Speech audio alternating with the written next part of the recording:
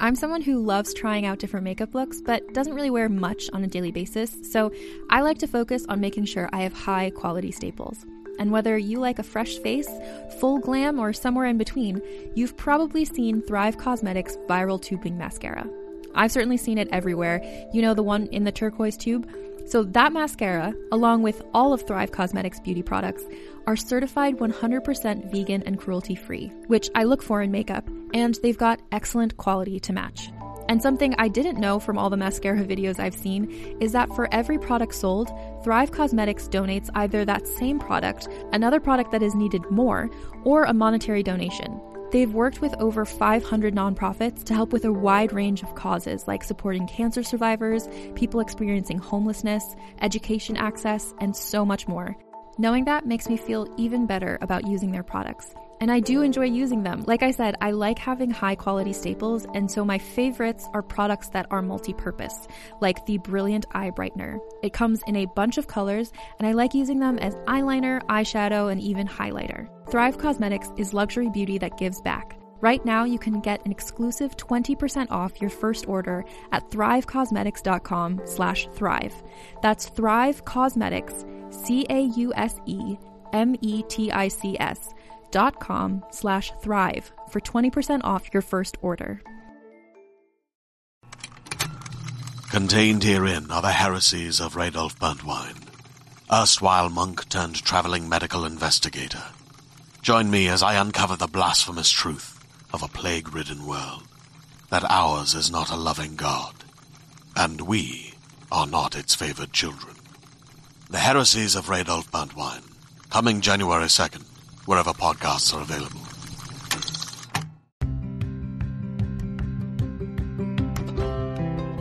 You're listening to Book Club Babes. Let's get into it. Hi. I'm Chantel. And I am Kate. And together we are the Book Club Babes. Club Babes. And we're also very in sync. So we are. Careful. Yes. Be careful. Be careful. Yes. So March had 5 weeks. Oh, did it? Really? Yes. And we also LOVE loved our March book. To the max. I love you to the max. To the max. And so guess what we're doing? We have a little special bonus for y'all. With Charlotte McConaghy. Yeah. Woohoo. Who wrote Once There Were Wolves. She sure did. All right. Enjoy. See you on the other side. All right. Perfect. Well, I guess we can just jump right into it. Sure. Yeah. Are you ready for some questions? Yeah. Go for it. Awesome. Okay. This one is from one of our babes. Her name is Shauna. Yeah. She loved this book. She says she has so many questions. She doesn't even know where to begin, but she wants to ask first about the character of Red and how he appears to be a villain at the beginning, but then we learn he sort of has a change of vision towards the end. Why was that choice made? Well, I quite like the idea that because we're kind of in Inti's perspective throughout the novel, I think she comes into this story with a lot of baggage. She's bringing a burden of fury and pain with her, and so that's coloring her perspective of people. And I think she is actually quite judgmental at the start. She doesn't really want to she doesn't want to connect with anyone. She doesn't want to trust anyone, but specifically she's judging these people because she sees them in a certain way as, I guess, a roadblock to her project and to her, in her thinking, right. How can people not want to rewild? So she's coming up against this guy who has a very different background, very different life to hers, different perspectives. He's got a kind of generations of financial difficulty wrapped up in this farm, and also just he sees the way of life of a Highlander as farming. So he's kind of right from the get-go, they're off, they're kind of there's a lot of conflict between almost, but I love being able to kind of take a character and transform them and transition them, and I kind of also really love when you think that an enemy is really an ally. So I think Red being kind of open to being something that Inti didn't think he was is kind of indicative of her opening up to reconnection at the end. Definitely. Yeah. Oh, I just love that Red was the one to come get her. Mm-hmm. Yeah, I know. It's kind of, so I sweet. think nobody's one thing, are they? Everyone's kind of got depths of complexities and good and flaws. Yeah. True. This is another question from Shauna, and she was asking if Ash's pack really did save Inti and the newborn, or was that her delirium in that, while she was in that state?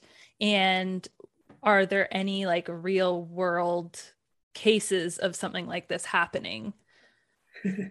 Hot question. Was it real? Was it real? It was real. For me, it was real for sure. Oh, yeah. okay. I originally wrote it just straight up as real, and then it was my editor who was like, I think we should leave some ambiguity just in case you find that people aren't following you in this moment. So I could see that that's probably was a good idea. But for me, it's sort of the whole point of the book is that scene, really. It's I think what I was trying to do, or perhaps the whole idea of the novel, is that you have to allow for there to be magic out in the world and for animals to surprise you and to be capable of so much more, than we expect them to be. And I don't know specific cases of wolves saving people, but there are certainly real cases of wolves recognizing people who they've had contact with, who've raised them, showing affection and kindness to these people that they haven't kind of come across in many years. It's quite extraordinary. They do recognize you and have the capacity to connect in a way that is really kind of beautiful and astonishing, and I just wanted to allow for that. Throughout the book, even Inti is really sort of skeptical of this. She has moments where she's like, I don't really buy that that people can have this sort of connection with animals, and she thinks that that's just people kind of longing to be amazed by wolves. But in fact, I think it speaks to her. It speaks to her capacity for connection and for their capacity for connection as well. So yeah, totally. I think it's real. Oh, I do love that. And so much. Yeah. I think that all of our listeners will be super happy about that too. Yeah. Sure, you can kind of say, oh, maybe it doesn't feel real, as if that would happen, but why? It's a novel. Just let's go there. Yeah, it felt real to me. It felt real to me that. too. Yeah. I cried. I genuinely cried. It was a very sweet moment. Hoping for. I feel like for people who are go ahead. Well, just like you guys pointed out, this specific wolf is the one that she's bonded with, and she's held this wolf as a pup. So it's not within the realms of impossibility. Mm-hmm. Definitely. And for people who are animal lovers, I think that it does resonate with, Chantal and I, we both love animals. We love dogs. Dogs and wolves are very closely related, but it does feel real to someone who can see that, can see our relationship that you could have with an animal. So Absolutely. I love that. Was beautiful. Beautiful. Yeah. Okay. We've got one from Haley. she says, or rather she'd like to know, you spoke in another interview that you have a version of, I'm going to butcher this word. Help me out, Chantal. Synesthesia. Yeah. Yes. Yeah. Yourself, how does that influence how and what you write? Oh, interesting question.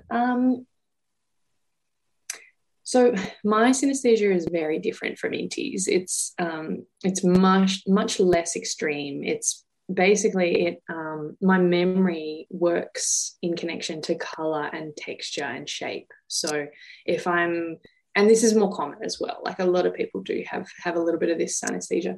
It's if I were to try and remember someone's name, I would first remember the color or the texture or the shape of that name before I'd get to the actual word. And it was funny, like I never sort of knew that was not the way that everyone's memory worked. So for a long time, It was just sort of normal. And then my mum and my brother and I, who all three of us have it, we sort of figured out that actually it's not the way that most people think. Oh, that would be wild. The three of you like, wait, what? Yeah, it was a weird moment of like, well, I can't even really imagine it not being the case. And so that sort of started me thinking about, I guess, slightly different ways of perceiving the world or experiencing the world. And when I discovered that there was a synesthesia called mirror touch, which is just so wild, like it's the most amazing case. Mm-hmm. I kind of can't like believe that it's real. Mm-hmm. I knew that I really wanted to write about that and write a character with that. It didn't come together for me for quite a while.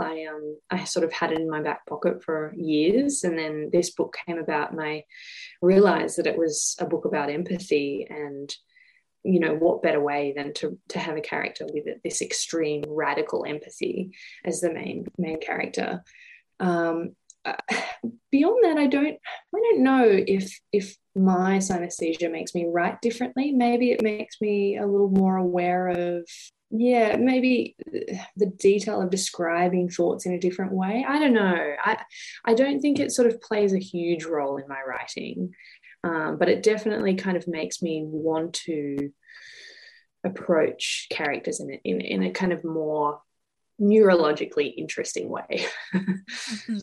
I love that. Did do Inti and Aggie's names have colors or shapes or textures for you? Yes. Inti is this kind of sharp silver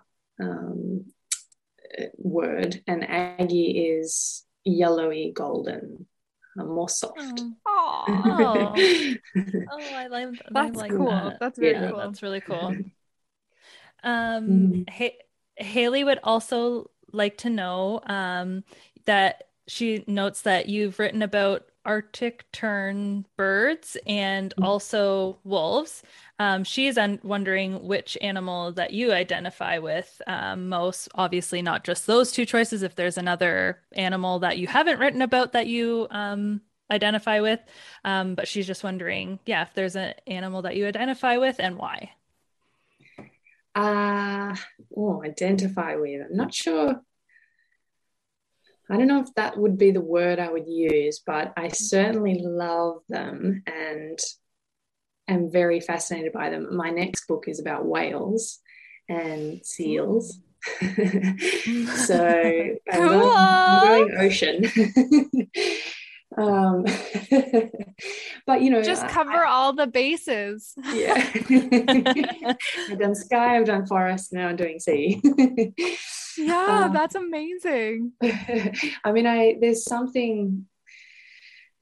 think there's just something in our connection with animals that feels just really essential to me and important in kind of reminding us of our own connection to the wild. I think it's really easy to feel disconnected and apathetic, and when we find a way to connect with animals, it just allows us to kind of, I don't know, put ourselves in a more compassionate space, I think. So you know, the natural world is a thing of absolute beauty and wonder, and I think we all need to kind of remind ourselves of that. And learning about animals is just a really nice way to do it. I loved learning about the terns. I loved learning about the wolves. I'm now loving learning about whales and seals. And yeah, I think hopefully people enjoy reading about them. Absolutely. Yes. I was even going to say the way that you wrote about Inti's scent. What is scent? Well, I don't know why I struggle with this word so much, but her mere touch. Yeah. It was. I feel like it was the same way that you wrote about the wolves, where it wasn't, even though it was a huge part of the book, it wasn't the whole book. Like it wasn't all consuming. You almost at times forgot about her mere touch, but then would be reminded, and it would be like, oh yeah, like it was a very cool element to the book. And like I said, even though the book was about wolves, you weren't like bored of wolves, like you wanted more. It was so it was so beautifully written. So thank you. Thank you. Yeah, I mean, that's really nice to hear, specifically because the mirror touch itself was quite a tricky thing to find the balance for.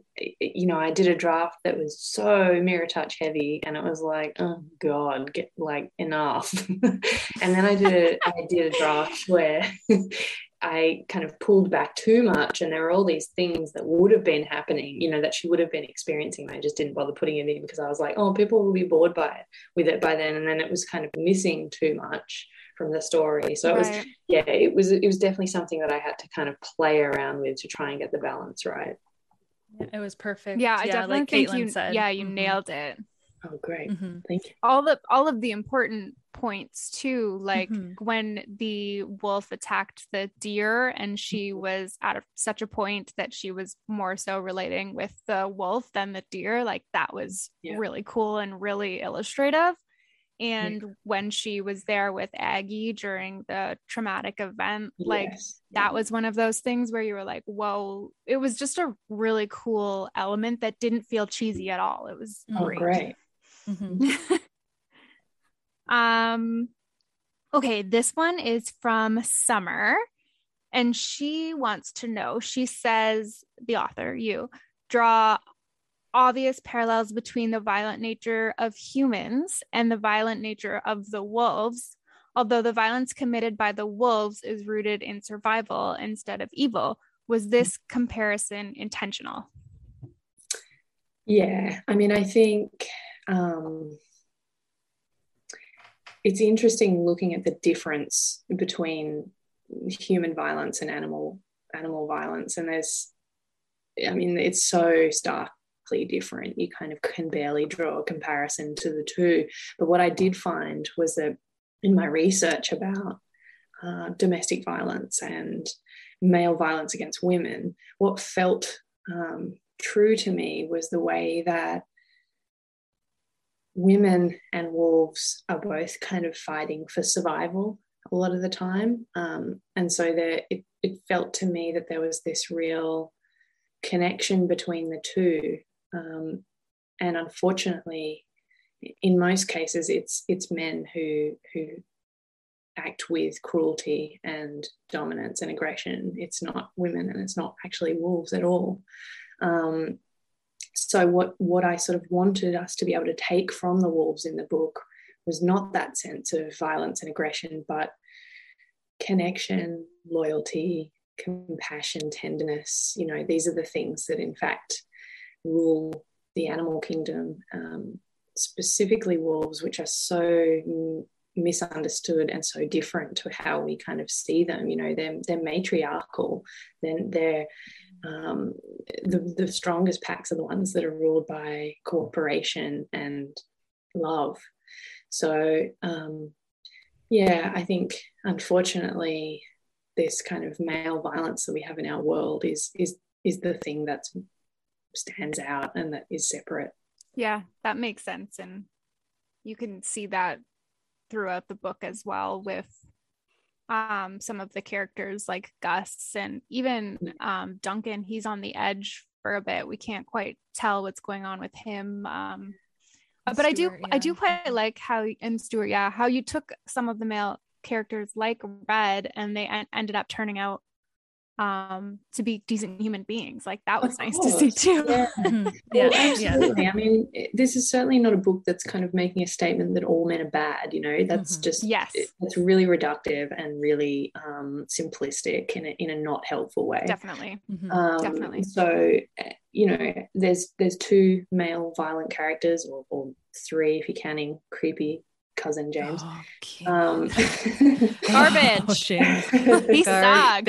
Trash. But there are more non-violent male characters than there are violent. Yes, so you know, I hope that I dealt with that with it, you know, a bit of nuance. Yeah, it's an important topic and important to the book, obviously, but I think it was done very tastefully. I don't know if that's the right word, but I think that it's done in a very realistic way, as well as just done respectfully as well. Good, yeah. I'm glad. I mean, it's just such an awful part of the world, isn't it?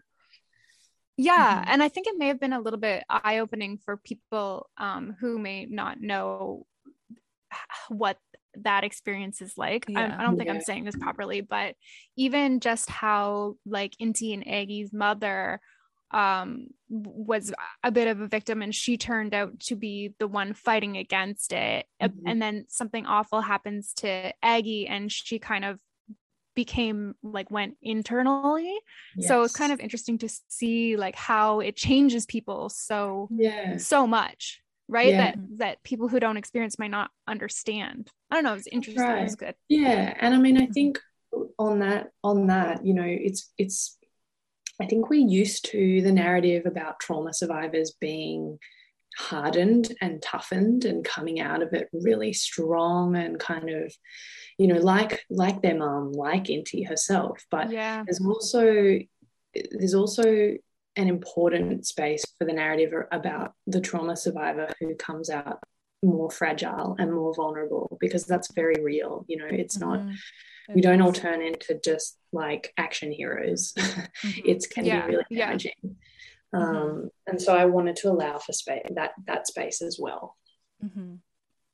And I feel like a lot of women would appreciate that, or a lot of people just in general reading the book would appreciate the duality of seeing that both of those aspects in one book, being like, it is okay to not just be take this and make myself harder, like you're saying.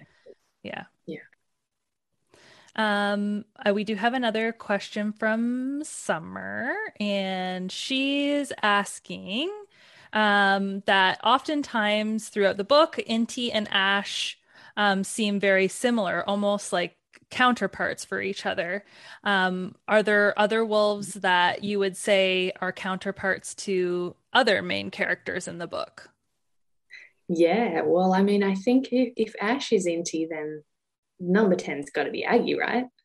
Like the wild, ferocious, sort of lost, lonely figure.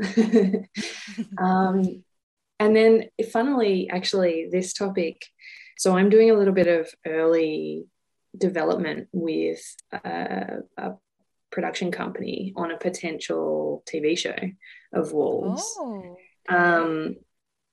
Cool. And we've been talking about this exact thing and how we might have a third wolf that could be Duncan. So I've been doing you know, more research into the beautiful real life wolves and getting inspiration, and I'm finding all these gorgeous kind of stories of really lovely, brave, compassionate male wolves that I might sort of bring in as a third, you know, a tripod. Was it 13 that came back for 12? Which one came back to yes. Because that's almost like a Duncan characteristic. Like he's true, kind of doesn't leave anybody behind. Like you've been saying, compassionate and empathetic. Yeah, that's true. That's a nice reflection, definitely. Also, wasn't it number 10 that Inti had to shoot? Yes. Yeah. Mm-hmm. I mean, look, maybe there's interesting. And it all comes around. It does make sense that it would be Aggie because she had to let her go. Yeah. It all came around. It's all coming around. I mean, look, I don't think I wrote it with those kind of symbols in mind, but it's interesting to kind of look back and go, wow, it's all kind of there if you want to find it. Mm-hmm. Or you can just I feel like that's a good reflection of a well-written book. It's all goes with one another, even if you didn't plan it, it still goes. Climate change and endangered species are themes in both migrations and wolves.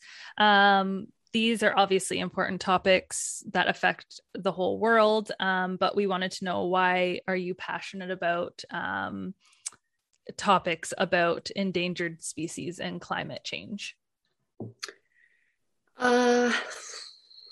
Why wouldn't I be? Yeah. I mean, touche.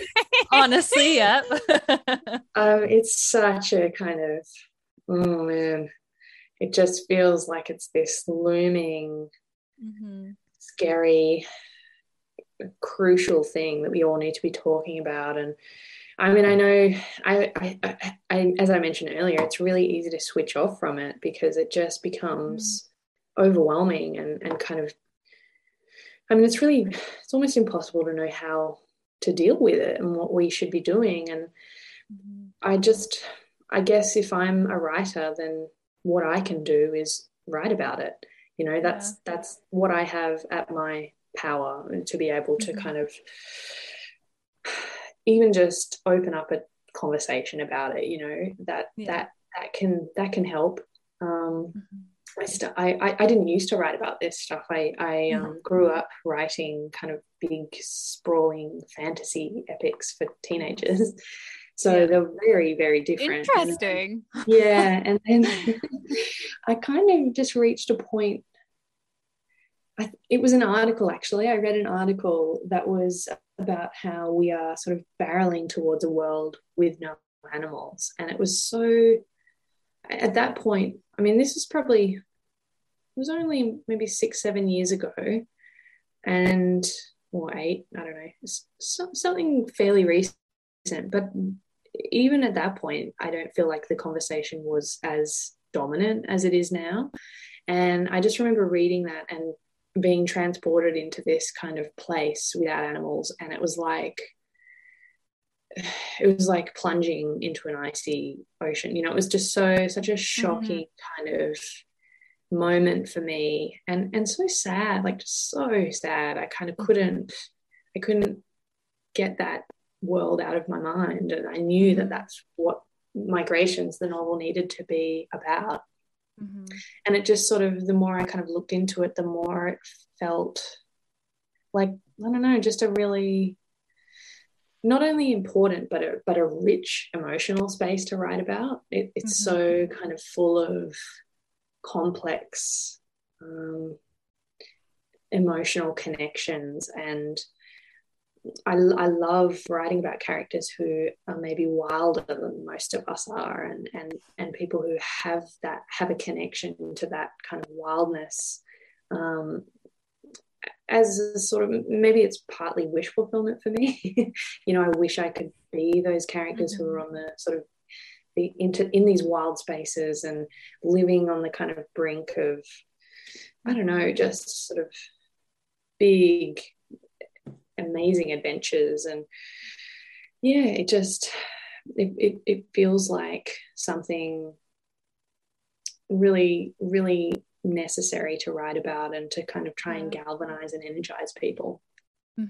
I think it's beautiful that you do use your platform and that you're so passionate about it that you decide to write these beautiful novels about it that actually make you stop and think. Like you're saying, how you were kind of maybe wishful thinking, like I wish that I was kind of on these big adventures. And it's the same with me, especially with Inti. I was like, that would be an amazing experience, just being able to help rewild anywhere in the world, really, whether it be with wolves or whatever, but just like looking into that whole aspect of rewilding it is beautiful that you used your talent and your platform to write these beautiful books and novels. Well, thank you. I hope that, you know, I mean, it's not impossible for us to go out and start rewilding, you know? Yeah.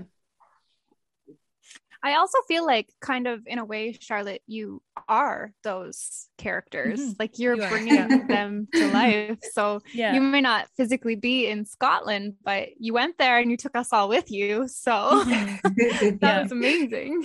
Oh, thank you. That's like, I think the nicest thing anyone said to me. No. Okay, I'm going to ask, I think maybe, unless Chantal, there's a burning question for you. No, I think I was just going to ask one more question, then maybe we'll do the speed round. Does that sound okay to everybody? Okay. Yeah, that sounds good. We desperately want to know where the names Inti and Aggie came from, because it's even asked in the book and they're like, I don't know. Well, yeah, because I don't know. You're like, hopefully nobody asked this if I answer it like this. Never ask this question. Yeah, there's no really interesting answer, I'm afraid. I just kind of ponder names for ages before I'll name my characters, and if something sticks with me, actually, weirdly, the name Inti came to me from this really little obscure film called Aloft, which is beautiful, by the way. I highly recommend it. It's gorgeous. And there's this little boy who has a bird. He's got a pet falcon, I think it is, called Inti. And I was like, I just love that name. So that's where that name came from. Sweet. That's so sweet. I love that. Yeah. And then Aggie was just, I think it was just a name that I liked the sound of with Inti. Aggie. No kind of amazing, insightful meanings behind it. Just I liked them. Well, I actually really love that, because I've had this conversation with Chantal before, but I hate when authors name their characters like crazy stuff that's just annoying to constantly keep reading. Like, you know what I mean? Anyway, I enjoy that. Okay, speed round. Okay. We're just gonna ask you some questions, and you don't not really much have thought. to think about it. Just throw out what your first answer is. Yeah. Okay. Favorite book and or author. Okay, ready? Oh God, no! Why would you do this to me? That's the hardest one out of first the one. bunch. I get the other ones are easier. One. Yeah. Yes. Oh God. Okay. I'm just gonna say Mary Oliver, even though she's not a novelist, she's a poet. I love her so much. Okay. Perfect. Coffee or tea? Coffee or tea? Coffee, but both. Okay. Do you have any pets? I don't. No. I've always had pets throughout my. I know. Yeah. Well, I've always had pets, but I'm trying to. I've got a baby. All right. Okay, that's enough. Yeah. Fair enough. We are both without children. Yes, we understand. Yeah. I'm sure I'll be responsibilities. Best concert you've ever been to? Probably Daft Punk, actually, a long time ago when they came to Australia. That was so much fun. Oh, that sounds like that would be fun. Yeah. I'll let Caitlin ask the last question, because this is her favorite question and burning question. My favorite question. Yes. Thanks, Chantal. Okay, are you team physical book, ebook, or audiobook? I prefer to read real books, but physical, not real, physical books. But I'm pro all of them. It's all the same. All the same reading. Nice. That's awesome. What are you guys? I love a physical book. Yeah. I am kind of hooked on my e-reader. I love the backlight. Like, I love it. Yeah, totally. It's so much easier to read in bed, right? Yeah. Yes. Yeah. And exactly. audiobooks are great for the car, I find. Yes. It's all or reading. Cleaning. Yeah, totally. Well, thank you so much, Yes. Charlotte, for joining us. Thank you for taking some time.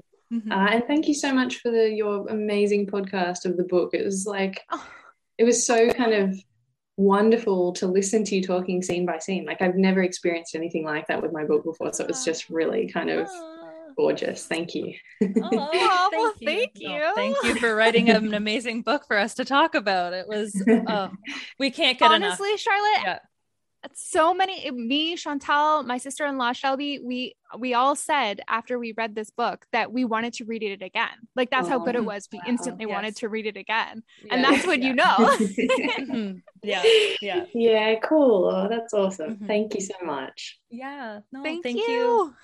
All right. Thanks for nice to meet you guys. Yes, nice to meet you too. Have a good day. Thank you Have a good too. day. Bye. Bye. Thank you to Charlotte for joining us, and to everyone who might want to listen.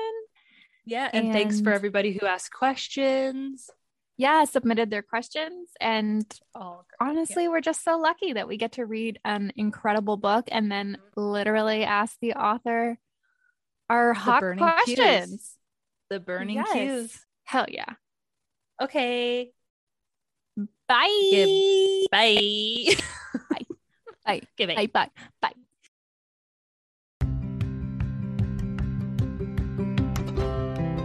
Thank you so much for listening. Please join us over at the Book Club Babes Facebook group for book discussions and to make your book recommendations, or on Instagram at bookclubbabes.pod. If you'd like to reach out to us directly, you can email us at bookclubbabes.pod@gmail.com or contact us on our website at bookclubbabes.ca. If you love the Book Club Babes podcast, please tell a friend about us. And until next time, bye!